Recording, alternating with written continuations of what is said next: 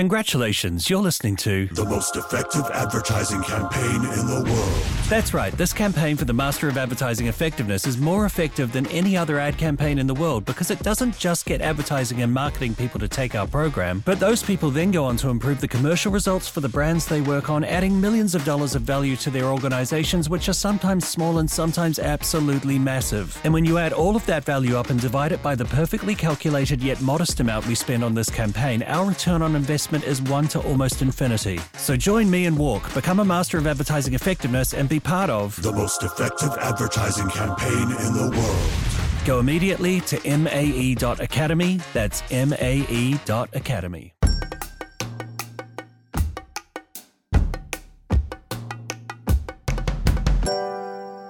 Hello, everyone. Welcome to the WARC Podcast. My name is Rika Facundo, and I'm the Asia editor. I'm super excited to unpack today's topic. As the Asia editor, I'm always on the lookout for stories that capture the spirit of our region. And social commerce is just one of those megatrends where Asia is leading adoption and innovation. Reports say that it can add up to $42 billion in Southeast Asia alone. In Indonesia in particular, it has the second largest population of TikTok users after the US. It's clear that social commerce is here to stay, but the rapid innovation is constantly blurring the lines of what's working and what's possible. To help unpack the super complex social shelf are 3 experts who contributed to our recent APAC Spotlight report on social commerce. We have Mansa Harikar from Mindshare, Amandeep Singh from VML YNR, and Finn Heineman from Stickler. Welcome, everyone. Hi, Rika. Great to be here. Hi, Rika. Such a pleasure to be here. Hey, Rika. Great to be here. Great to have you on. I want to first start off with some definitions. And like I said earlier, really unpacking what exactly is social commerce. At what point does this definition start to become blurry? And for this, I'd love to give it to Mansa, since you are in the media space. Social commerce is digital commerce through social media, but heavily influenced by aspects like communication, authenticity, and trust. And it has evolved so much over time. A decade ago, we didn't have the kind of data personalization or recommendations that we have today. So it's become a lot more efficient and convenient from a media planning perspective as well as from a shopper's perspective. So while I would say that social shops, live selling, conversational, these are all different types of social commerce, at this point in time, as these platforms are merging their capabilities and expanding to new services, the lines are a bit blurred, right? Shoppers love it. They tap into the services offered all within a single familiar ecosystem. So I would say it's increasingly entertainment, commerce, and convenience all at once. And I think Line is a great example of this. It started off as a messaging app, but today in Thailand, we have Line Pay, Line Man, Line TV, and so much more. And yeah, so with it being projected to grow up to $125 billion in the next 5 years, I think there's a lot of excitement and opportunities in this space and a lot of benefits that shoppers can look forward to as well. I'm going to stay with you a little bit, Mansa. Earlier, you said social commerce happens on social media platforms, but later on, you did cite examples from Line, messaging apps, super apps, which are very common in Asia. But these are not necessarily social media platforms, right? So how would you make that distinction? I would classify super apps as a part of social commerce as well, given their capability to offer conversation and conversational commerce, therefore. So with a two-way dialogue, you're essentially able to put forward a product catalog to users, build in that bit of purchase intent in them, and eventually help them check out a product all within the same app. So I would probably call super apps as social commerce as well. And is it right to say then that regardless of the platform, the unifying experience then is that there's a social element to it, whether it's commenting, whether it's interacting with a chatbot or a real human in this case? Yeah, I would agree. Anything with the communication aspect to it, real time probably in certain aspects, authenticity, trust, everything in one platform, I would call it social commerce. All right. Does anyone else have anything to add to how you would pull apart a social commerce based on what you're seeing? I know, Aman, you're based out of Thailand. Anything that you would add? Yeah, absolutely. I think it was a very important definition which Mansa just gave, right? So if you understand Thailand, right? If you're outside Thailand, Line is number one messaging app. And I would also agree with Mansa that it is a social platform in itself because it's a two-way communication. So whether it is peer-to-peer or whether it is brands, it is a platform which is used for interactions. So definitely when you have a commerce integrated into an ecosystem like Line, which is a super app, it kind of falls under the social commerce platform or ecosystem.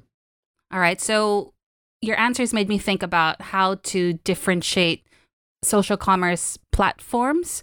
So I think the other thing that when I speak to people that gets kind of muddled in their head is what makes our ecosystem unique.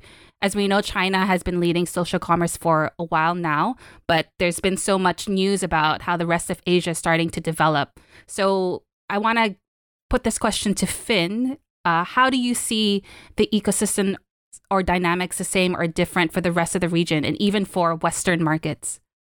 So I think what's happening at the moment is the shift as the rest of the region copies what has really been happening in China over time. So in China, the what's being called social commerce actually usually happens on the commerce sites with social interactivity on those sites. So it's video, but it's on retail sites. And I think what we're seeing is platforms across Asia are actually integrating the functionality that we've seen in China. So in China, you watch a video, you click through to make a purchase, and that happens instantaneously in the app. You don't leave the video you're watching, it still plays in the background. It's a 10-second transaction. And I think what's happening across the region is people are starting to actually integrate that functionality. And in integrating that functionality, it changes the conversion ratio of people who are watching the video. It increases the economics and the ROI associated with the video. And that's changing everything. So TikTok is bringing that together and really rolling out not what people have done previously and called live commerce, but they've actually rolled out what has been done in China and has been so successful. So, Finn, if I'm hearing you correctly, let's first start with China. So, in China, the way that it developed was that there was the social features on more commerce platforms, but the ecosystem in the rest of Asia is taking that commerce feature and basically applying it across different types of platforms, whether they're social, marketplace, entertainment platforms like TikTok. Is that the correct way to understand that? Yes, so I think building on what the guys said previously around the definition of social commerce, we look at live commerce happening in 4 areas, and that's commerce on social apps. It's more social aspects on commerce apps. It's platforms that are born into live and just have buyers and sellers who are just doing that. And then there's social functionality on advertiser websites or on client websites. So they're sort of the 4 pots that we see. And how about, I'm going to add another market in here. I know it's already complicated, but let's talk about the West, right? There's, again, a lot of chatter about social commerce, live selling, trying to take off in the US. So, Finn, in your experience, what is it about the West that's different in the way that it's starting to develop its ecosystem? Should it be borrowing some more features from Asia, or is it going to just develop into its own beast? So I think what's happened so far in the US especially is they've looked at what was happening in China and they've looked at the historical commerce platforms with content like QVC and HSN and TV shopping, and they've kind of put 2 and 2 together and got 3 in what they've tried to replicate in the US. Whereas what's happening at the moment in Indonesia and across Southeast Asia is the real functionality is rolling out. And that's where this transaction happens in the video. And what we've seen literally in the last couple of months is some of the US platforms starting to integrate that functionality. So YouTube has just announced that they're going to allow transactions happening inside the video. Shopify have done this through their Shops consumer-facing app. And so we're seeing this shift, a bit like we saw in e-commerce around the world, right? Where some people thought they were doing it. They thought they were giving that sort of frictionless method of a consumer being able to purchase, but they weren't actually doing the full experience. And now what we're seeing in the West is people starting to actually offer consumers that full experience. And so the uptake is starting to increase. So what I'm hearing from everyone is that Asia outside of China is starting to develop its own ecosystem full of social commerce platforms. And that coincides with another trend that I've been observing, and how these local social commerce platforms are actually providing more options, or new options rather, to advertisers outside the usual suspects of your Metas and Googles, etc. And I want to pose this question to Amandeep because you wrote about Line and the potential of Line and messaging apps in your contribution to our spotlight. So why do you think these platforms have been historically so overlooked? And do you agree with my trend and observation? Be curious to hear your thoughts. Sure. I think it's important to understand the markets. For example, Line is dominating in Thailand and Japan, as everybody knows. So if you take Thailand as a market, as an example, right, Line is already the number one messaging platform, right? It is used by almost the entire population. So imagine you have WhatsApp in other countries, but what differentiates WhatsApp from something like Line is that Line is a super app, right? We talked about it. It has Messenger, it has delivery, it has wallet, it has entertainment, it has stickers. And most importantly, it also closed the loop by offering commerce. So the thought behind Line getting into commerce is that if a lot of people are already interacting with brands through their official channels, which are called OAs, official accounts, then why not also offer ability to buy and check out in the ecosystem itself? Right.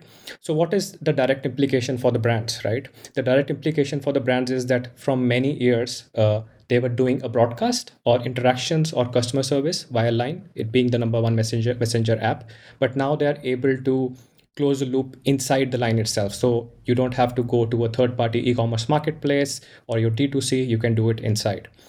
And to your questions that why search platforms have been overlooked, right, in comparison to, say, Meta, I think one of the biggest reasons, obviously, is that such platforms like Line are limited to a market like Thailand and Japan. They are not widely known globally or regionally like Meta and WhatsApp. And the second reason I would say is that while you are building a new channel, right, as a route to market, as a social commerce, it takes a lot of time and energy, right? So obviously, these are the two reasons which kind of make it difficult or make people overlook Line as a platform for social commerce. I'm going to point the next question to Mansa as the resident contributor wearing the media hat here, who's dealing with a lot of the media plans coming from clients.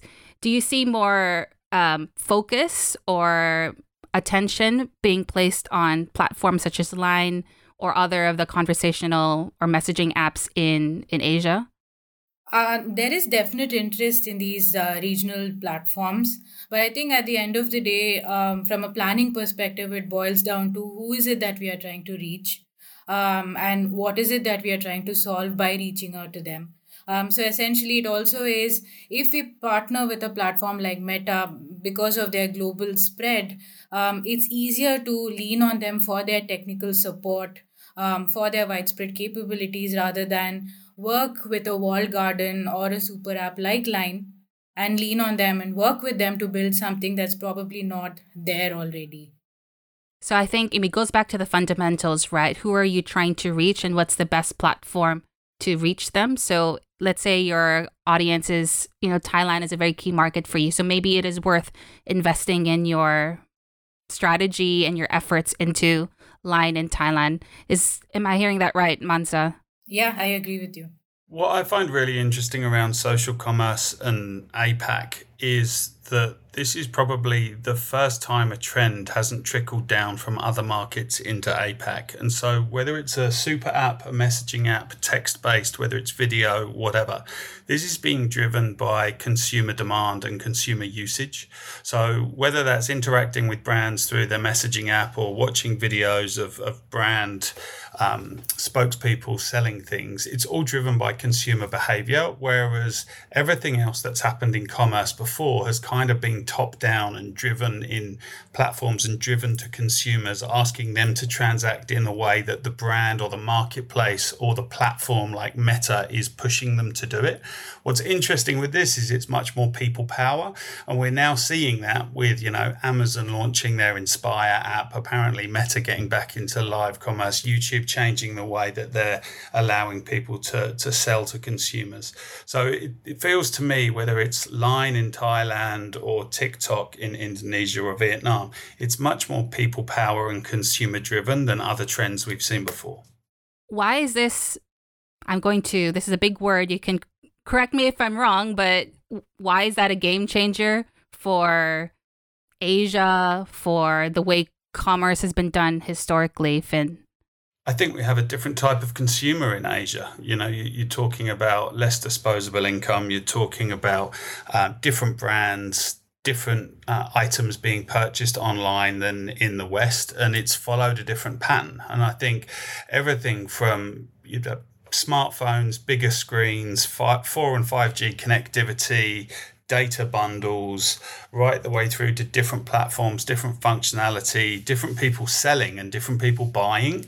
It's a different set of user behavior.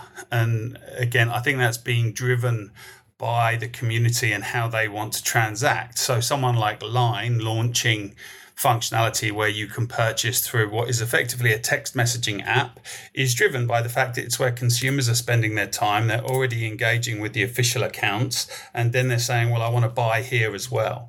Whereas if you look at Meta, which is an organization, is very, very top down, they're trying to preach and push how they think it should work. So whether that's through their marketplace, whether that's through their first iteration and first attempt at live commerce.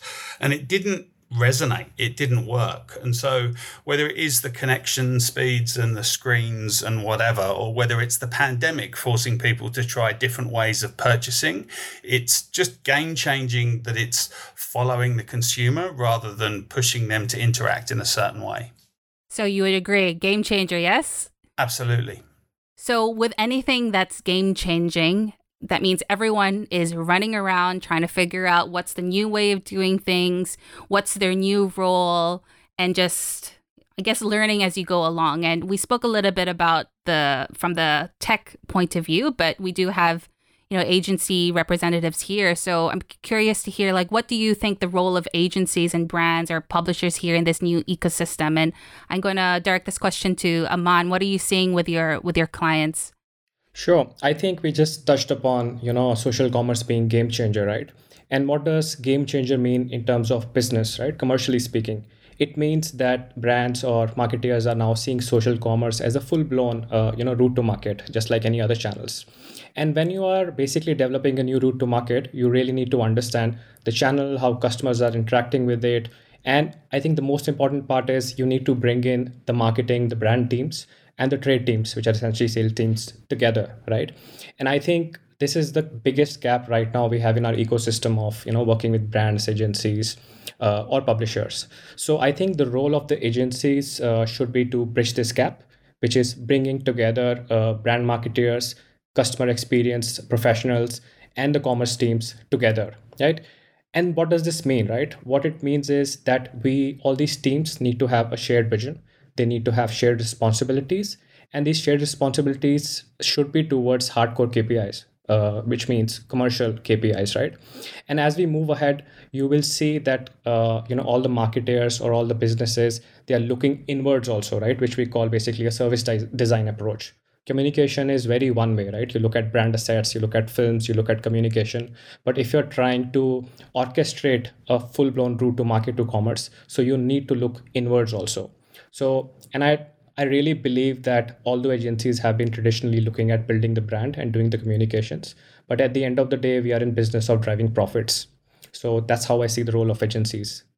So we started this conversation with social commerce being really, really complex. So I think agencies are integral to navigating it, to keeping it in check, to making sure that it actually delivers back into your brand and your performance outcomes. And, there have been so many types of social commerce that's been mentioned already in this short conversation, live selling, conversational commerce, line, etc. So I think for the last question before we go into best practice, how do we navigate all of these different types of platforms?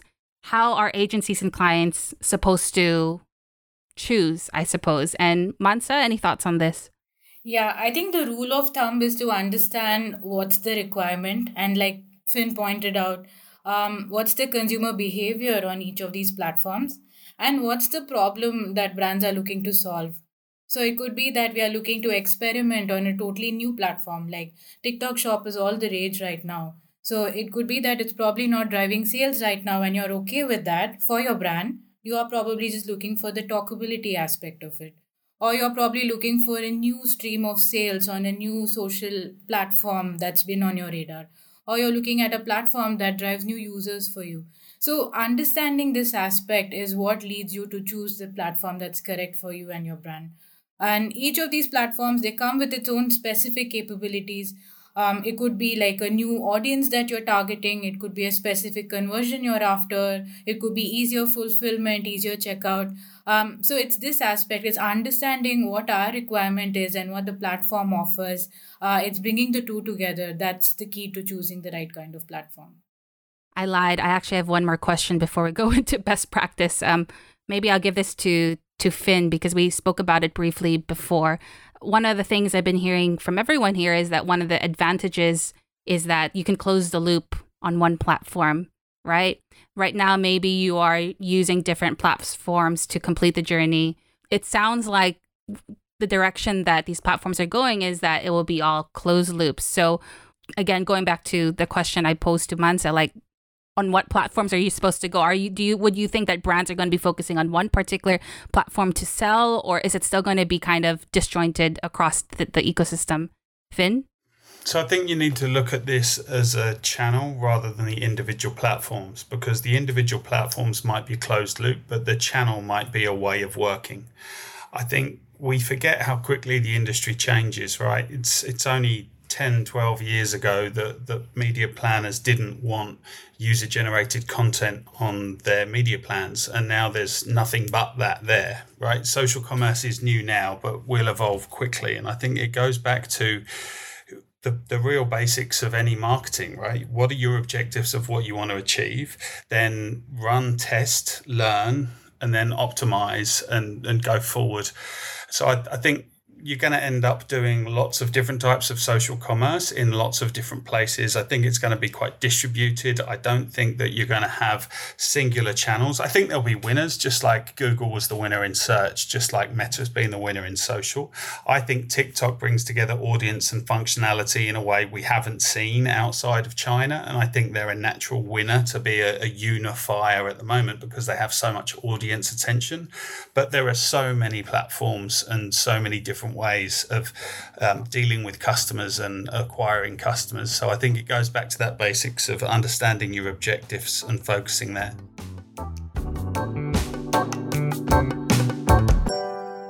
That's a good segue to the next section I want to talk about, which is best practice. As we know, or as our listeners know, that WARC is all about providing that best practice. So earlier we defined social commerce, or a defining feature of social commerce rather, is a social element, but that's not the only thing integral to the customer experience. And I want to spend the next maybe 10 minutes talking about those other factors. So let's first start with conversational commerce. And we normally associate this with interacting with chatbots or a form of customer service.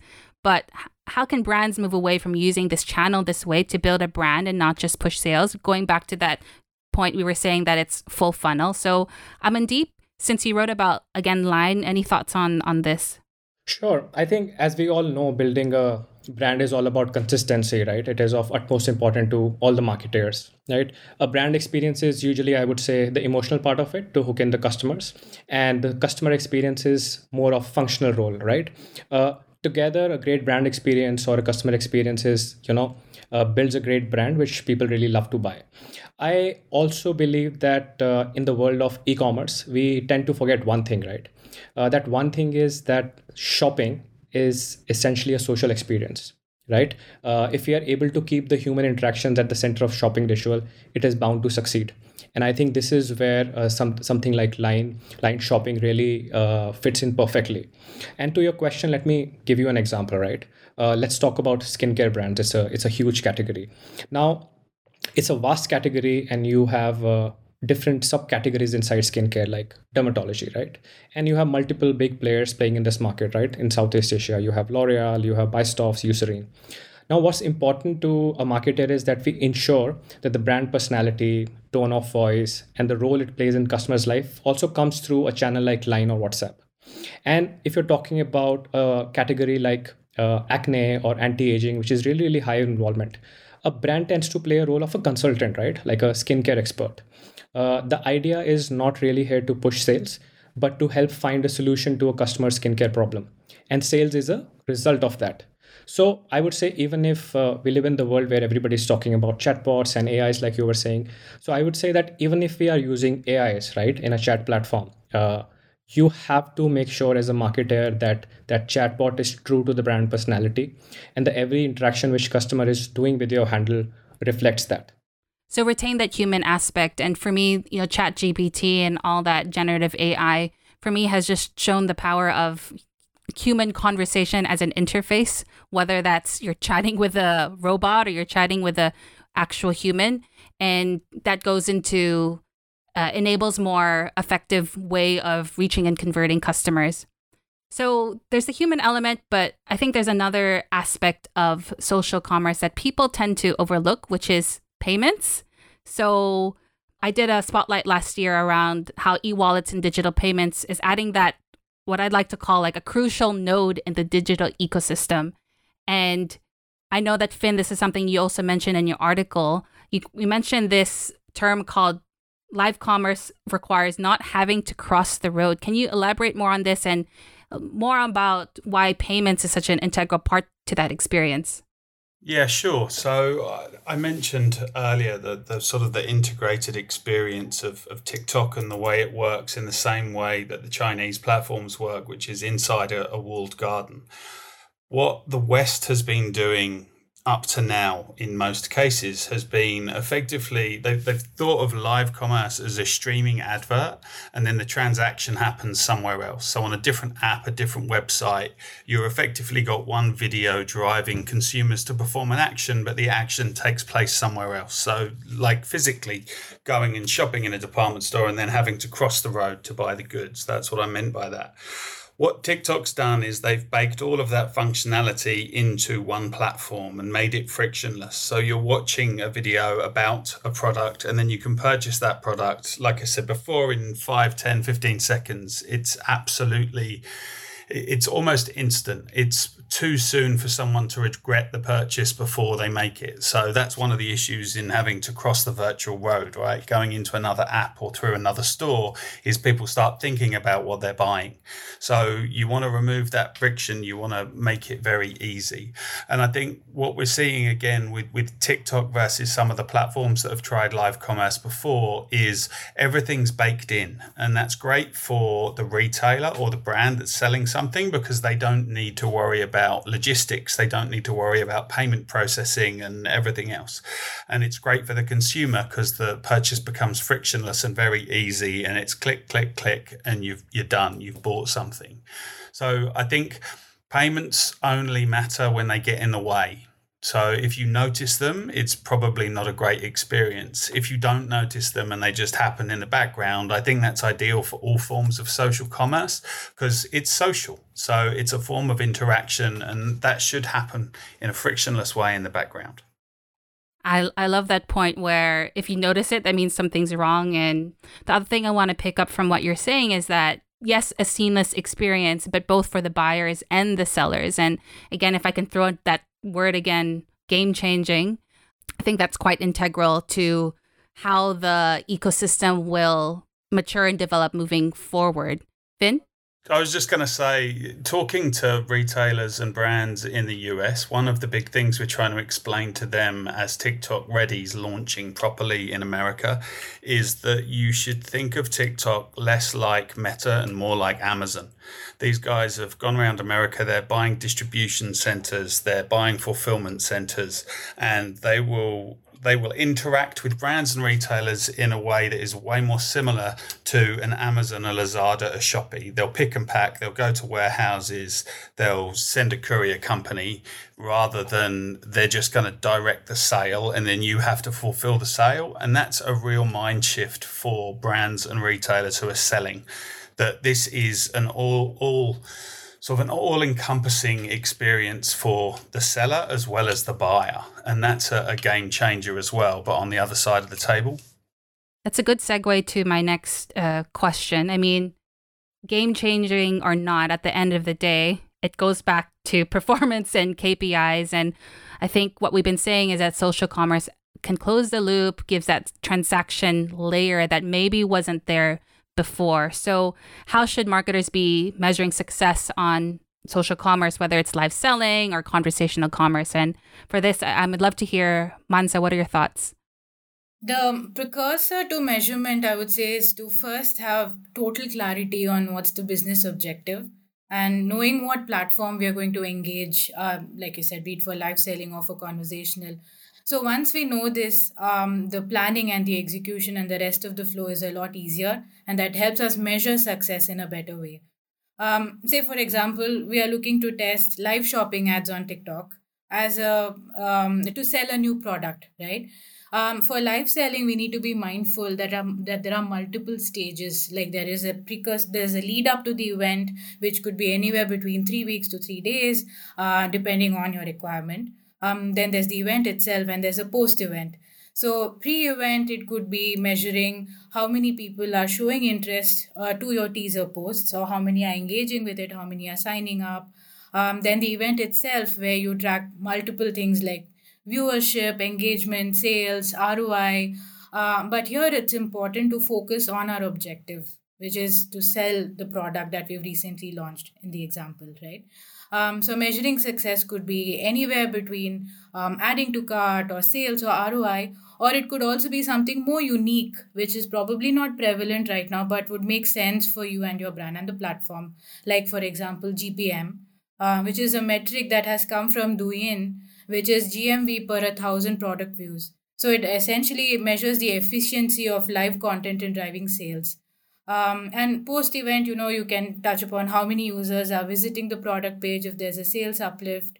So this is just an example, but what I want to end saying is it can be tempting to measure success across multiple parameters all at once, like engagement. And I also want to see how many redeemed my code and how much sales I drove. But ideal strategy and ideal way to measure success is to focus on one business objective and one KPI. That KPI you mentioned, Mansa, GPM you said? Did I hear that right? Yeah.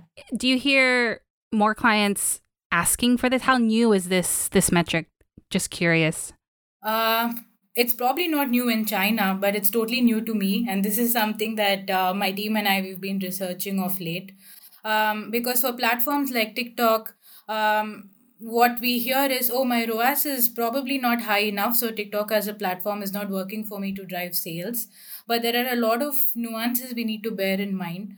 Like TikTok is essentially a product discovery or a content platform, and people don't come there to buy things, right? They happen to see things and they happen to buy. So if you're looking at it as a way of driving sales, it's probably not the best for you. And even more so when you have a live stream and you're selling products, a live stream ROAS starts and ends with the duration of the live stream. So if in case there are people who've seen it and they buy later, then you don't get that amount back into your ROAS. So this kind of a metric is something we came across that we found was very interesting, because it's essentially tracking your content and how your content is directly helping you drive sales every 1,000 product views. So we're still looking into it, but I find this very interesting. Well, for our listeners, maybe this is the first time you're hearing it. Maybe might not be the first time, but remember, you heard it first on the WARC podcast with Mansa. All right, so can I just jump in on that? Of course, Finn, go ahead.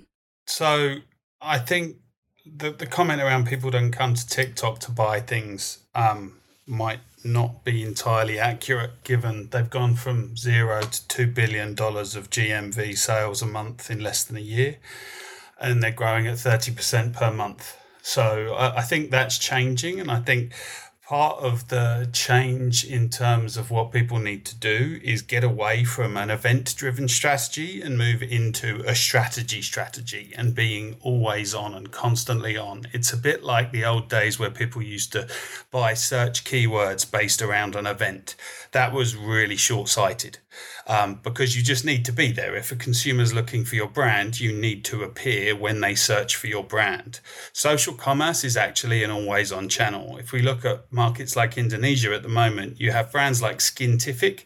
They're doing 86 hours to 100 hours of live commerce a day in one market. So they have 5 or 6 accounts doing 10 to 17 hours a day on each account, and it's all about sales, and it's only about sales.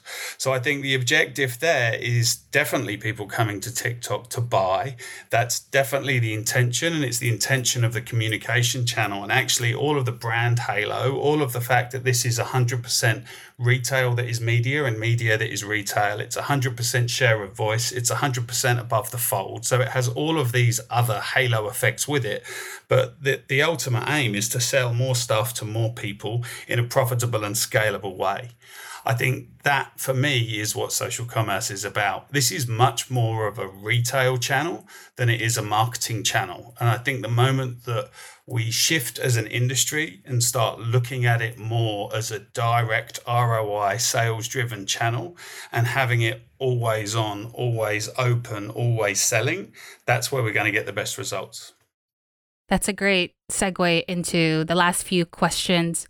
So I want to look at the future. By future, I mean the next maybe 6 to 12 months. And as you mentioned, Finn, things are constantly changing in this space. And maybe before people were using it as a activation platform, maybe it's evolving towards a bit more of an always on retail strategy. So I want to think about social commerce against some of those larger trends, particularly omni-channel. So social commerce, of course, is online, but as we know, post-pandemic, things are evolving across the use of different channels in a consumer's journey. And so I want this question for Amandeep. How do you see social commerce fitting into an omni-channel strategy in the next 6 to 12 months? What do we need to do to get there? Sure. I think let's understand what omni-channel strategy really means, right? It's a channel agnostic approach to build a great experience, right? And it's about providing that great experience to customers wherever they are on their customer journey. And I think social commerce has already become an integral part of this, given the large reach and engagement all these social platforms or touch points or channels they provide any brand today, right? If the platform today provides you an opportunity to seamlessly move from discovery, consideration, evaluation, purchase, then by default it becomes critical, right? It becomes part of your omnichannel strategy.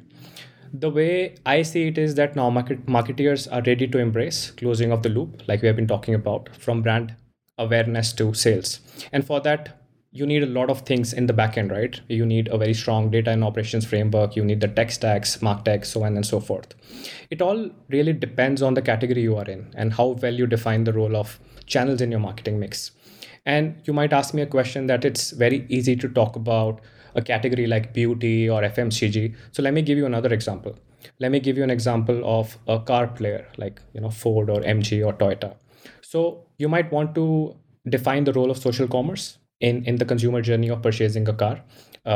It would fall into, for example, in driving the consideration, and more critically, I think, in evaluation of the options. And it would lead to basically closing the reservation with your customer service, right? And what is more important is that it is not about integrating just the brand teams here. You need to integrate your customer service.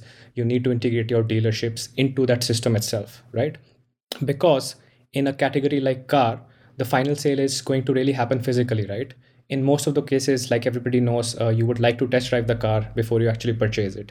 But the critical point here is of a chat commerce, of social commerce, like I said, it's a touch point to consider, evaluate, and buy. So it becomes a really critical part of the entire omni-channel strategy which a brand is building for the future. I like that you gave a category outside of your typical beauty, which is usually cited in social commerce. And I think where the conversation should go is a bit more specificity. And I think that's where maybe emerging trends will come from, or emerging forms of social commerce. So Mansa, are there any that you're seeing on the horizon that you think will come up in the next 6 months to a year? I think since so much of how social commerce performs is led by authenticity, so I think it's going to go beyond luxury goods, premium goods, or the typical categories. I think it might start becoming more tailored for the masses, so to speak. Aman touched on tonality, so that's an interesting thing. I feel like the way we speak to people can become more regionalized, taking into account the nuances and the slang and the emotions behind how we communicate to the people within the region, especially with it like apps like social commerce. And also, I think similar to how Pinduoduo is in China, which connects farmers to buyers, we might start to see some kind of innovation in this space in Southeast Asia as well. So I think this is a great way for farmers to sell their produce, upgrade their agricultural production, build a brand, and uplift the economy along with it. And the third probably is again similar to what Pinduoduo does. We might start seeing an increase in more community-led or reseller-led models where groups of users come together, they unlock a special deal. And I think there are already a lot of startups like this in Indonesia, like Chili Belly and Super, Evermost. They have been building capabilities in this space. I'm from the Philippines, and I know there's a lot of like direct to farmer startups that are happening for selling. But imagine if you add the live streaming or video component of that, that could be incredibly powerful. But you touched on the fact that, you know, it's about authenticity. And as we know, Asia is famously diverse. And I think the last question I'll give to Finn, how do you see social commerce enabling the push towards more maybe diversity and inclusivity, as we know is another big kind of trend in the industry? So I agree completely with Manta. I think the authenticity piece is absolutely huge. And I think the direct connection that social commerce gives from brands and retailers to consumers is a really important factor of why it's being embraced in the way it is and why the success is so large.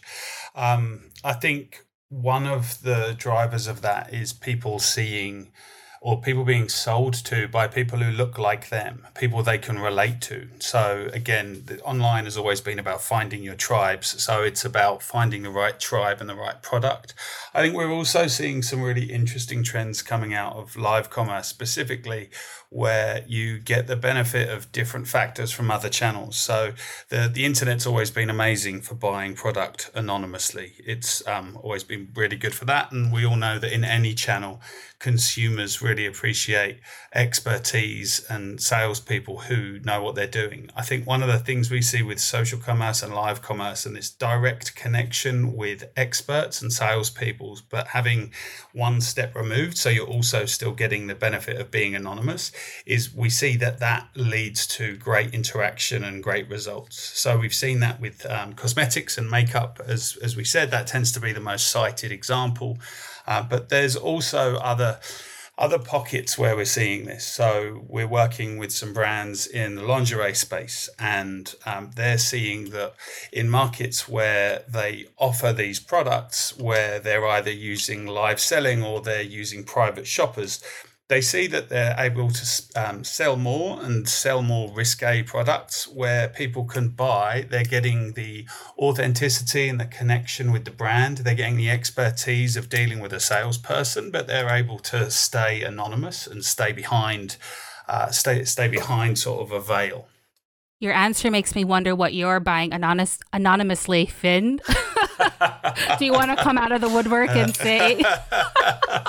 No, I will say that since I started working in like live commerce in a big way, my knowledge of makeup has gone through the roof. And sometimes, as you know, the big white guy in the room, I talk to some of the brand and agency teams, and I get some very funny sideways looks when I start talking about mascara and cover up and all kinds of products. So no, that's the only admission I'm willing to cop to.